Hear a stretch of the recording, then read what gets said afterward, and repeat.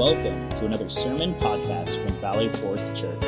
We are a church in Spokane Valley, Washington, and are dedicated to the mission of making, teaching, and sending disciples to the glory of God. If you like this podcast, please subscribe on Apple iTunes, Sermon Audio, or wherever you find your podcasts. Also, check out our YouTube channel for additional content at youtube.com/Valley Fourth Church. Now, here is a message from Pastor Joe Persch. My name is Joe Persch. It's my honor to serve as senior pastor here at Valley Fourth, and grateful to celebrate yet another Good Friday in my Christian life of decades now. Maybe it's a newer experience for you, but the story never changes. And every time I contemplate it in Scripture, even though I've preached on it for many years, the wonder only deepens about what Jesus has done for us. So we're going to look into Good Friday tonight, and whether you've known Christ and walked with Him a long time, or whether you're newer to the faith, or maybe even exploring the faith, we're going to take a look at Good Friday tonight and again tell the wonderful story of it in the midst of the confusion that people have about Good Friday. You're probably aware of the fact that though it is called Good Friday by those who are believers in the Christian tradition, that's a confusing title to the world that beholds the events that history say took place on Good Friday. They were anything but good events. It was a terrible day of suffering and bloody death and injustice from the human side of things. It was terrible in that sense, yet wonderful in terms of what God Himself did on that terrible but wonderful Good Friday. It was terrible in the sense that God punished sin. There was a tremendous amount of divine justice poured out on Jesus, but it was wonderful to us because when it was all done, as was sung about tonight, the way to heaven was opened for anyone who would trust in what Jesus had achieved. So in that sense, it is a wonderful thing to behold. Now, it has to do with the contest over human evil. And human evil is something that's contested today. The vast majority of people in the western part of the world have come to believe that man is not evil, that man is fundamentally good, and that with the right environment and the right teaching and the right opportunity and the right improving of our whole world system, man will simply blossom into what we know is good within him and all the potential that lays before him. But that's undergoing a real conflict these days because the events that man keeps creating put the lie to the idea that people are fundamentally good. They're not. Events are transpiring that are making people once again confront the reality that human beings are capable of unspeakable evil. I give you the mass graves in Ukraine. But I remind you that atrocities in similar ways have been committed by both sides in that conflict. So this is not a problem of wickedness or evil that's part of one culture or one nation. You know that it's basically arising in all human hearts. We see it just in a stunning way. I read so much of the comments of people on social media and other things that looked at the mass graves and the tremendous atrocities committed. And person after person put down, this is not 1942, this is 2022. And they're saying, haven't we moved on? Well, history has moved on. The darkness of man's heart hasn't. In fact, Romans 1 tells us that it will find new depths the longer God allows it to exist. No, the lawlessness that we see all around us in our supposedly ordered society, the kind of brutality that we've seen in the Ukraine, just remind us of the fact that man is fundamentally evil.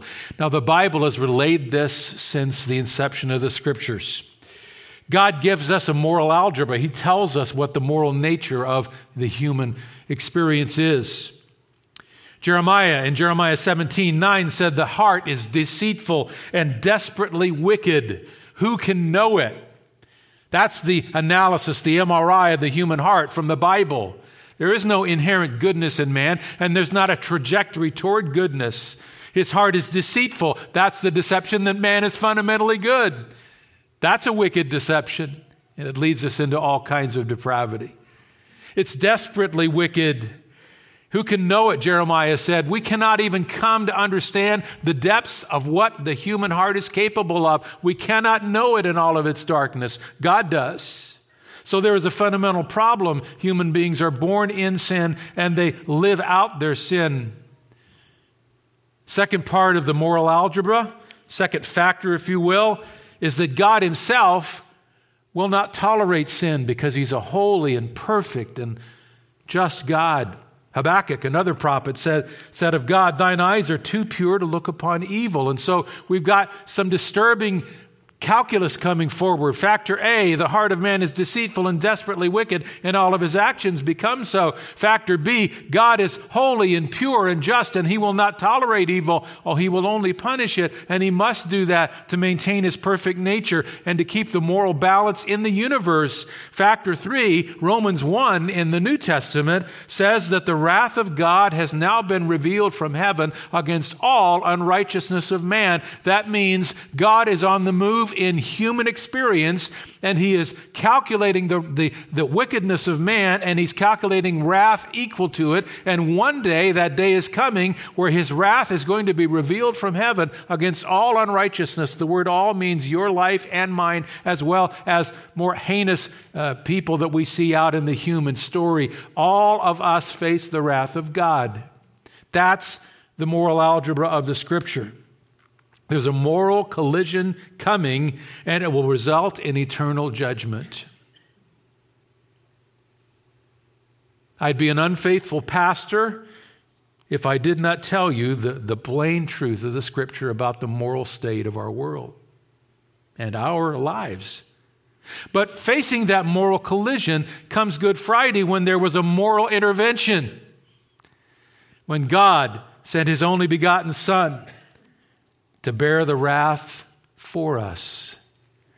And we're going to look into the beauty and the wonder of that. That's what makes it a Good Friday. On Good Friday, the wrath did fall. It fell upon the Son, and the way was opened, and the way to eternity and acceptance in the presence of that perfect, holy God who cannot behold sin was made possible for you if you trust Christ.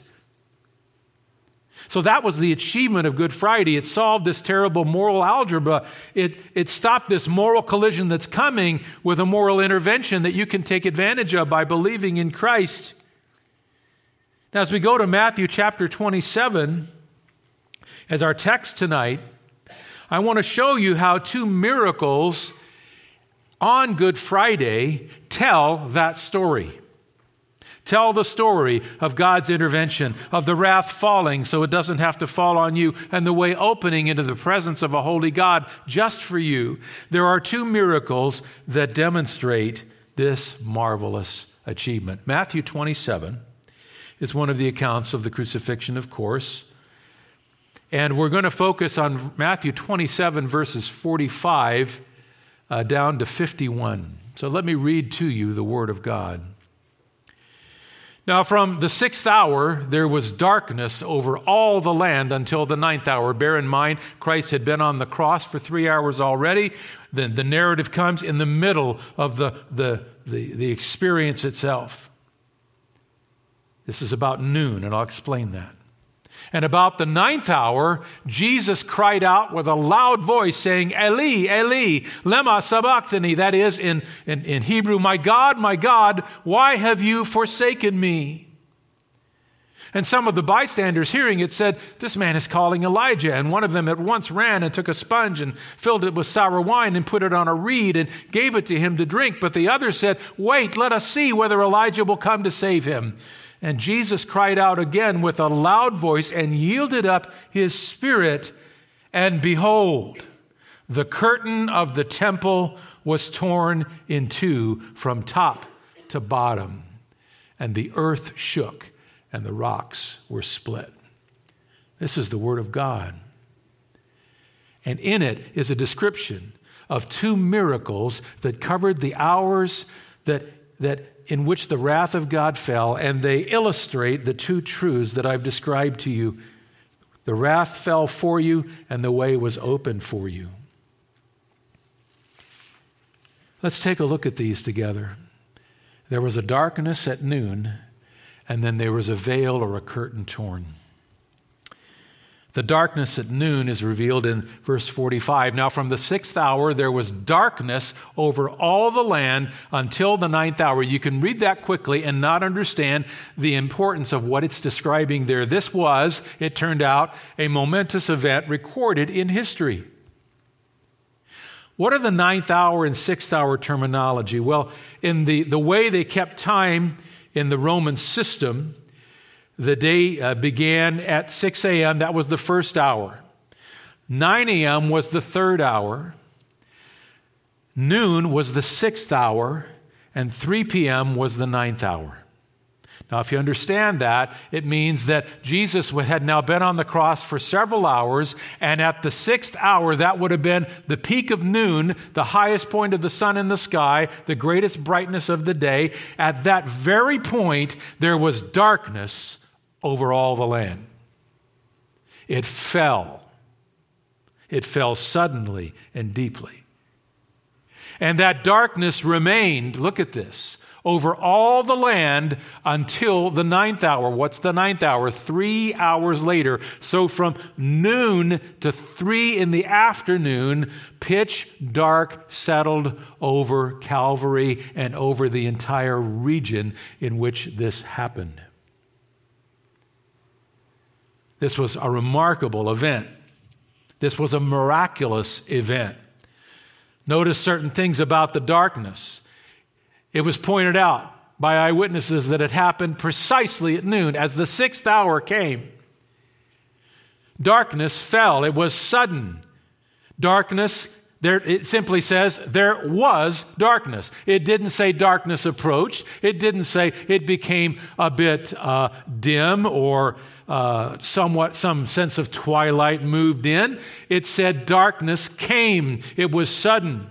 Notice also, it was deep darkness. It wasn't, the writer didn't say a shadow came over the Mount of Calvary in the time of Christ's greatest suffering. It didn't say that clouds covered the scene. No, it was darkness. The Greek word is skatos, which meant deep darkness, hard to see your hand darkness.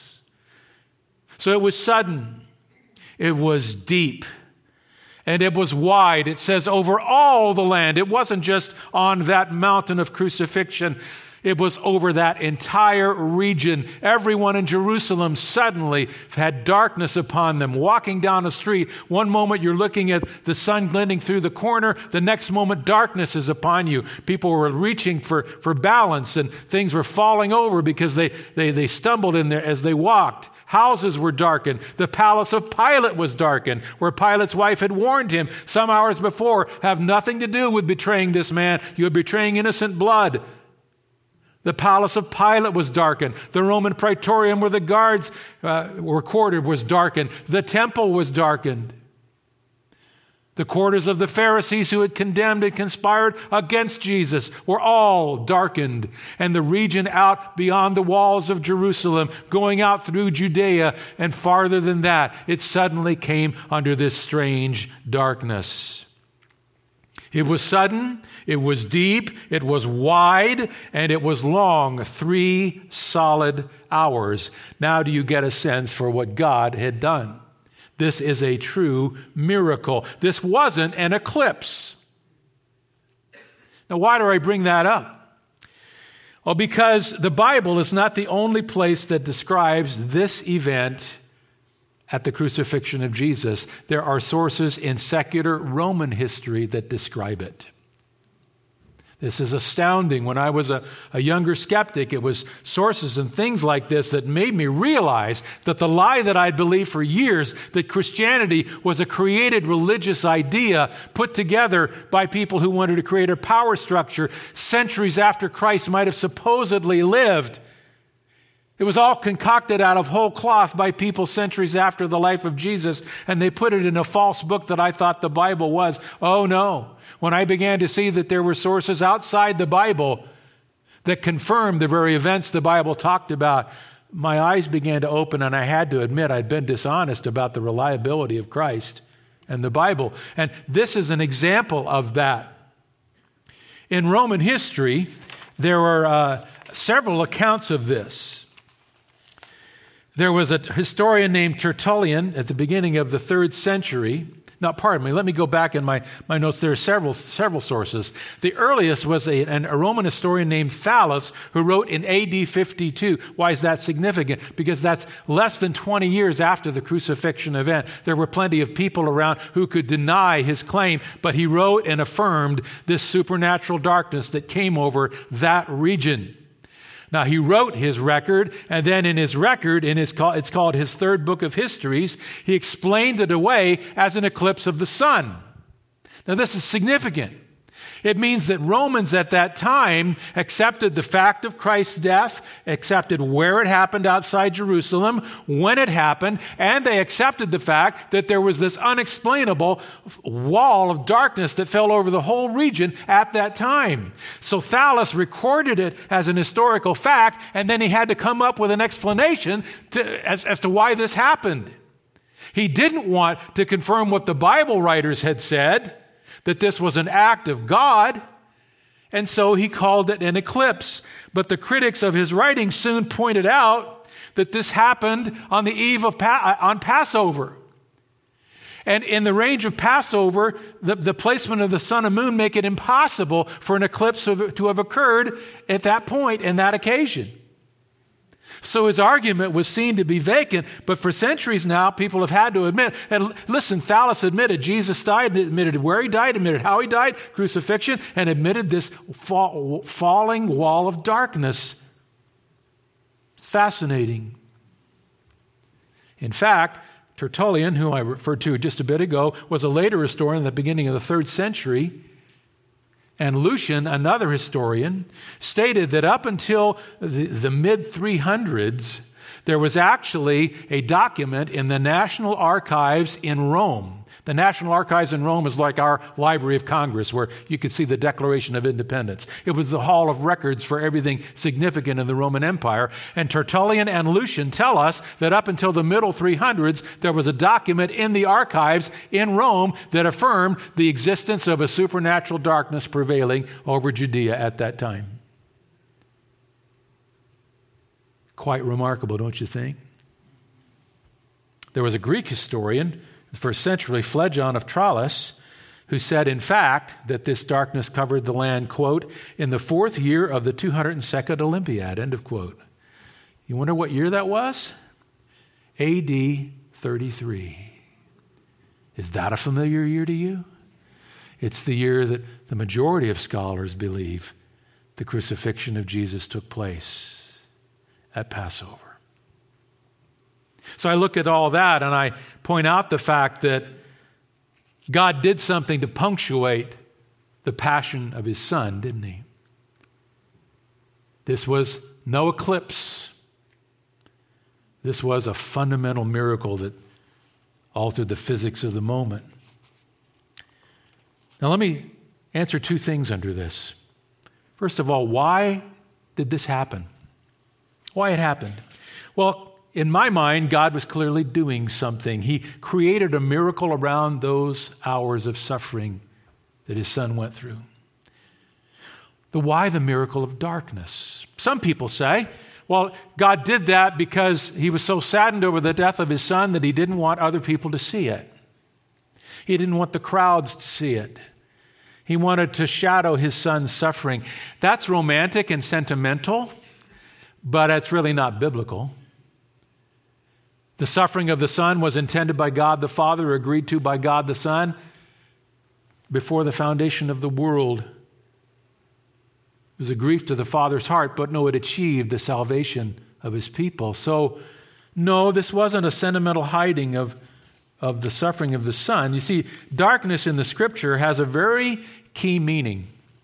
According to the prophet Amos and in the 5th chapter of his book and many other places, darkness is a symbol of judgment. The judgment falling upon sin, the wrath of God coming. And I believe that the darkness came because God symbolized what was going on in those terrible 3 hours from noon to 3 in the afternoon. The wrath of God was poured out on Christ for our sin. He became sin for us in that darkness. And it was a transaction occurring between a holy Father and the Son that became sin for us. The wrath of God was poured out on Christ. And it was poured out until there was no more wrath to pour. This is why, as you look at your text, Jesus cried out at the end of this time of darkness and about the 9th hour, after all this suffering had been undergone and the wrath of God had fallen on Christ. It seemed that the judgment had been sufficient, and Christ calls out it, and perhaps at the height of it, at its most painful point for him. Look at verse 46. And about the 9th hour, Jesus cried out with a loud voice, saying, Eli, Eli, lema sabachthani, that is, my God, why have you forsaken me? So the forsaking of the Son by the Father was the most powerful event in universal history when it came to the punishment of sin. Not only was the wrath of God poured out upon Jesus, for he became sin for us, but the Father turned his back on God the Son. How that could happen in the midst of the Trinity, no one knows. But at the height of it, perhaps the most difficult and painful part of it for the Son was for the first time in forever, God the Father turned his back on the Son as the Son represented my sin and yours. And Jesus cries out under the pain of that abandonment. And so, it happened. I'll give you a simple sentence. The Father's judgment fell on him. That's why it happened. The Father's judgment fell on him. Of course it was covered in darkness because it meant judgment. Now, what does it mean? What does it mean for you tonight if you're considering Christ, but you've struggled with the whole idea of a God who's morally just and how he would handle your sin? Maybe you're coming tonight knowing you need a Savior, but knowing there's nobody that can take the penalty for what you've done but you. Oh, my friend, this means for you that the Father's judgment will not fall on you. You see, it fell on him so that it will not fall on you. This is a fundamental but beautiful teaching of the Christian gospel. If you trust in what Christ did, he became the sacrifice you would have had to have been. 2 Corinthians 5:21, a great passage. For our sake, he, God the Father, made him, God the Son, to be sin who knew no sin. Only one person on the planet knew no sin. That was Jesus. So that in him, in Christ, we might become the righteousness of God. What a mighty miracle. You think the crucifixion was a miracle? That was a miracle in space and time.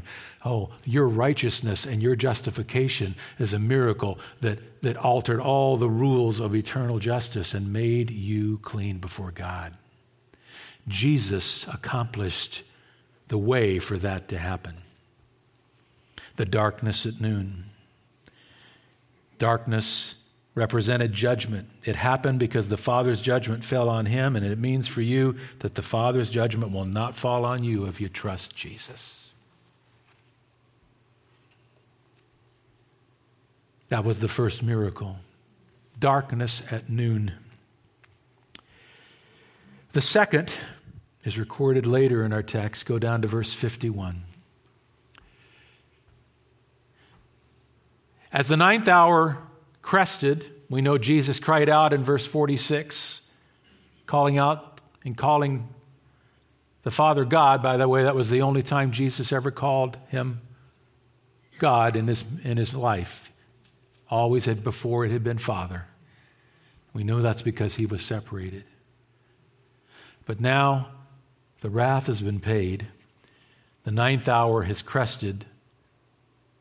And in verse 50 it says, and Jesus cried out again with a loud voice. So there's two cries. The cry of ultimate separation under the pinnacle of the wrath of God in verse 46, but then there's another cry in verse 50 This is a different cry. The first cry was a cry of suffering and loss. This cry is a cry of victory. How do I know? What did Jesus say? Mark didn't record it here. John did in his gospel in John 19:30. And the cry of Jesus was, "It is finished."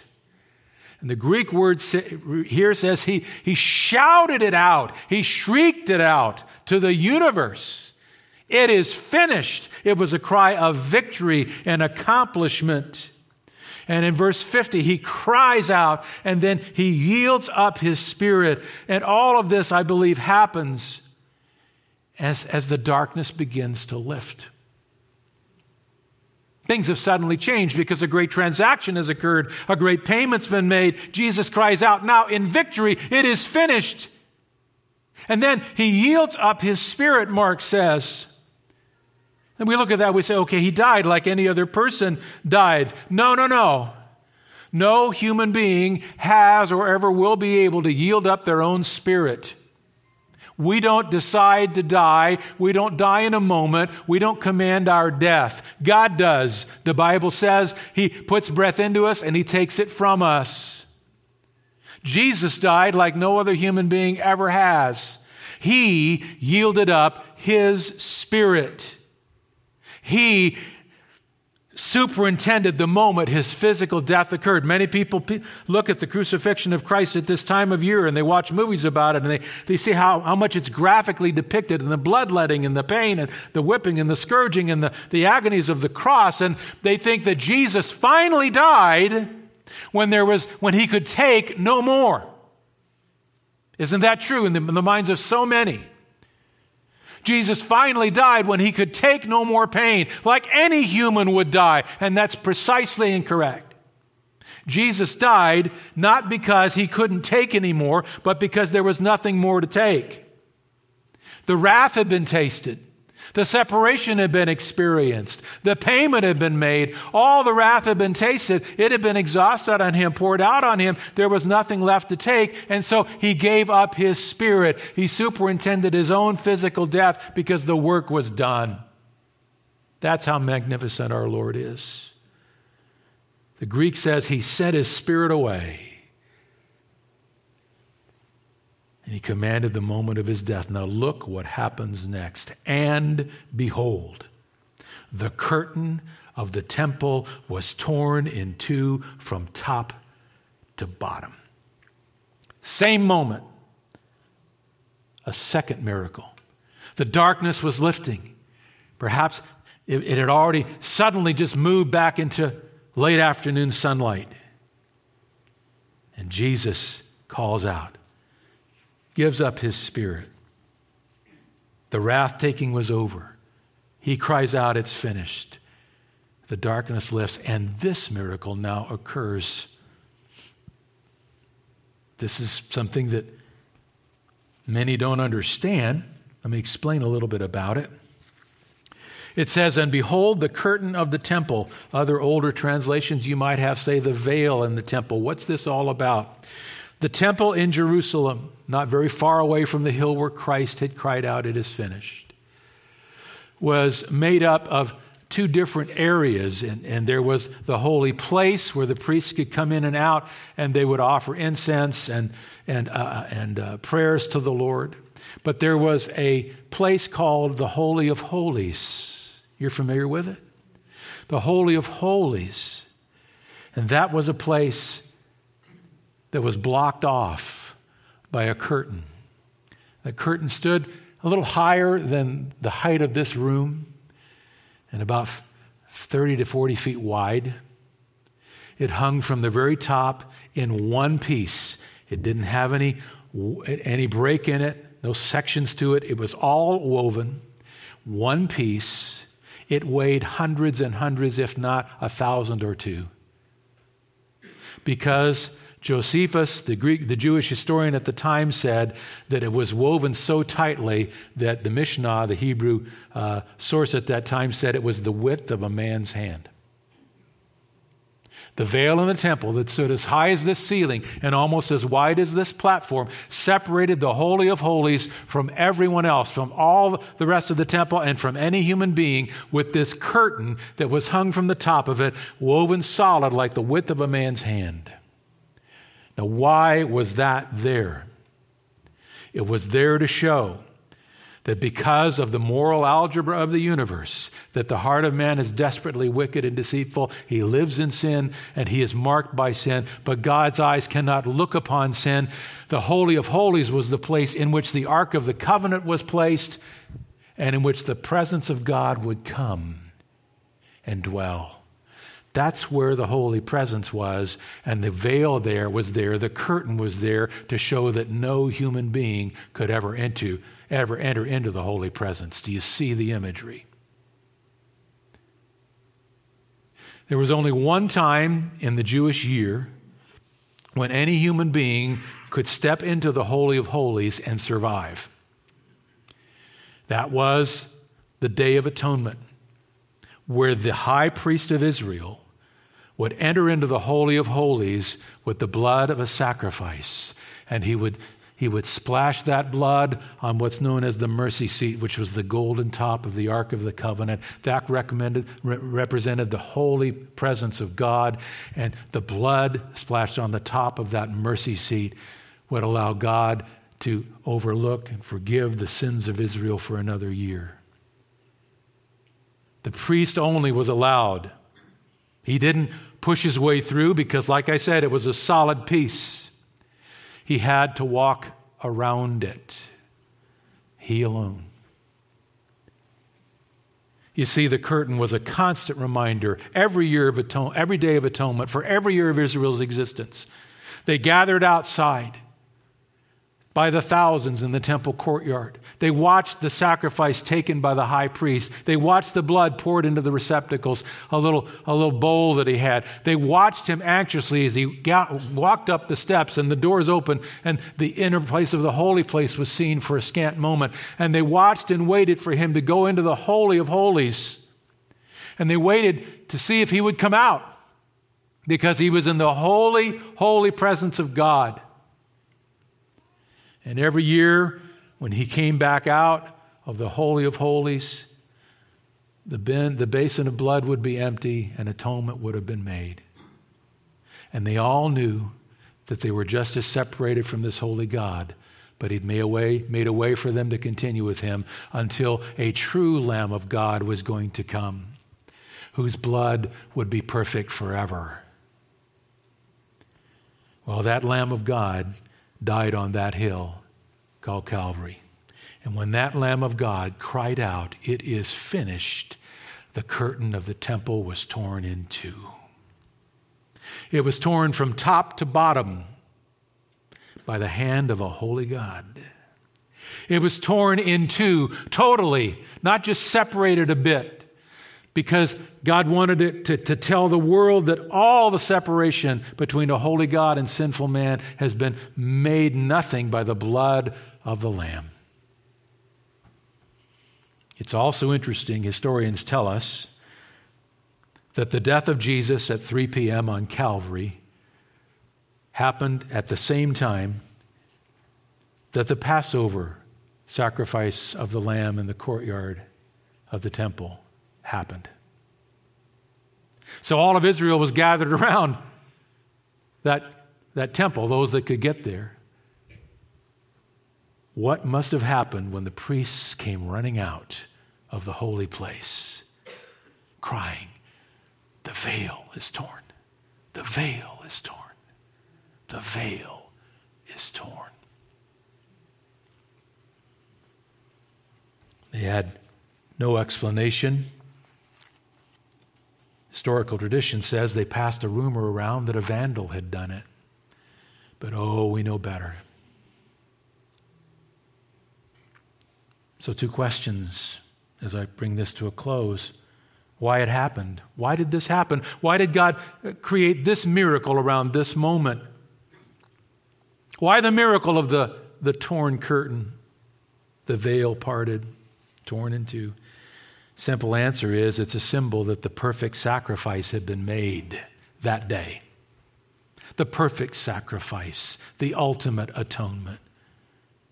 The Bible tells us in Hebrews chapter 9, but when Christ appeared as a high priest of the good things that have come, then through the greater and more perfect tent, not made with hands, that is, not of this creation, he entered once for all into the holy places, not by means of the blood of goats and calves, but by means of his own blood, thus securing an eternal redemption. When Jesus Christ ascended and walked into the heavenly throne room, he came bearing his blood.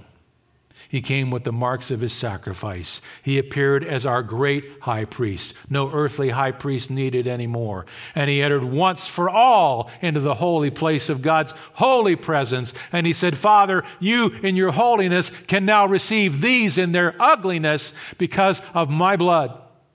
I've done it once and I've done it for all. And I've secured an eternal redemption. Why did that miracle happen? Because God wanted you to know that the perfect sacrifice had been made for you on Calvary that day. Lastly, what it means for you. It means that you can now be welcome in God's presence. You can. I can. The most unimaginable war criminal can. Because you see, that day the moral algebra of the universe was solved. The wicked heart of man facing the perfect nature of God and an eternal judgment between the two. All of that was solved at Calvary. God made him who knew no sin to be sin on our behalf so that we might become the righteousness of God in him. Hebrews 4:16 puts it this way. Let us then with confidence draw near to the throne of grace, that we may receive mercy and find grace to help in time of need. That was written to people that wondered, do I still need to keep the law? Do I still need to wait for an earthly priest to walk behind a curtain and sprinkle some blood for me? How do I approach this holy God? And he wrote to those Hebrews. He said, now we can come with confidence. Confidence in what? Confidence in the fact that the perfect sacrifice has already been made. And I've trusted in that sacrifice if I'm a believer, and now I can come to the throne of grace and receive mercy and find grace. What mercy and grace? Salvation. And now that I walk with him, mercy and grace for every moment of need in my Christian life. I'm welcome in the presence of God. You see, this is why it's a Good Friday. That's why it's a Good Friday. So, my dear friend, whether you're a Christ follower or whether you're not yet, tonight I want to urge you to take a long look at Calvary. Take a long look at what happened there. The agony there was of the just for the unjust, and it was for you. The goodness of Good Friday. Christian, how do you respond? Well, I urge you to adore him more deeply, no matter what you go through for him. If you're not yet Christian, call on him. You say, how do I take advantage of this marvelous peace offering from God? Well, Romans chapter 10, verse 13 says, everyone who calls on the name of the Lord will be saved. Call on him tonight. See your sin for what it is and the Savior for who he is. Turn from sin. Come to him. Accept his sacrifice.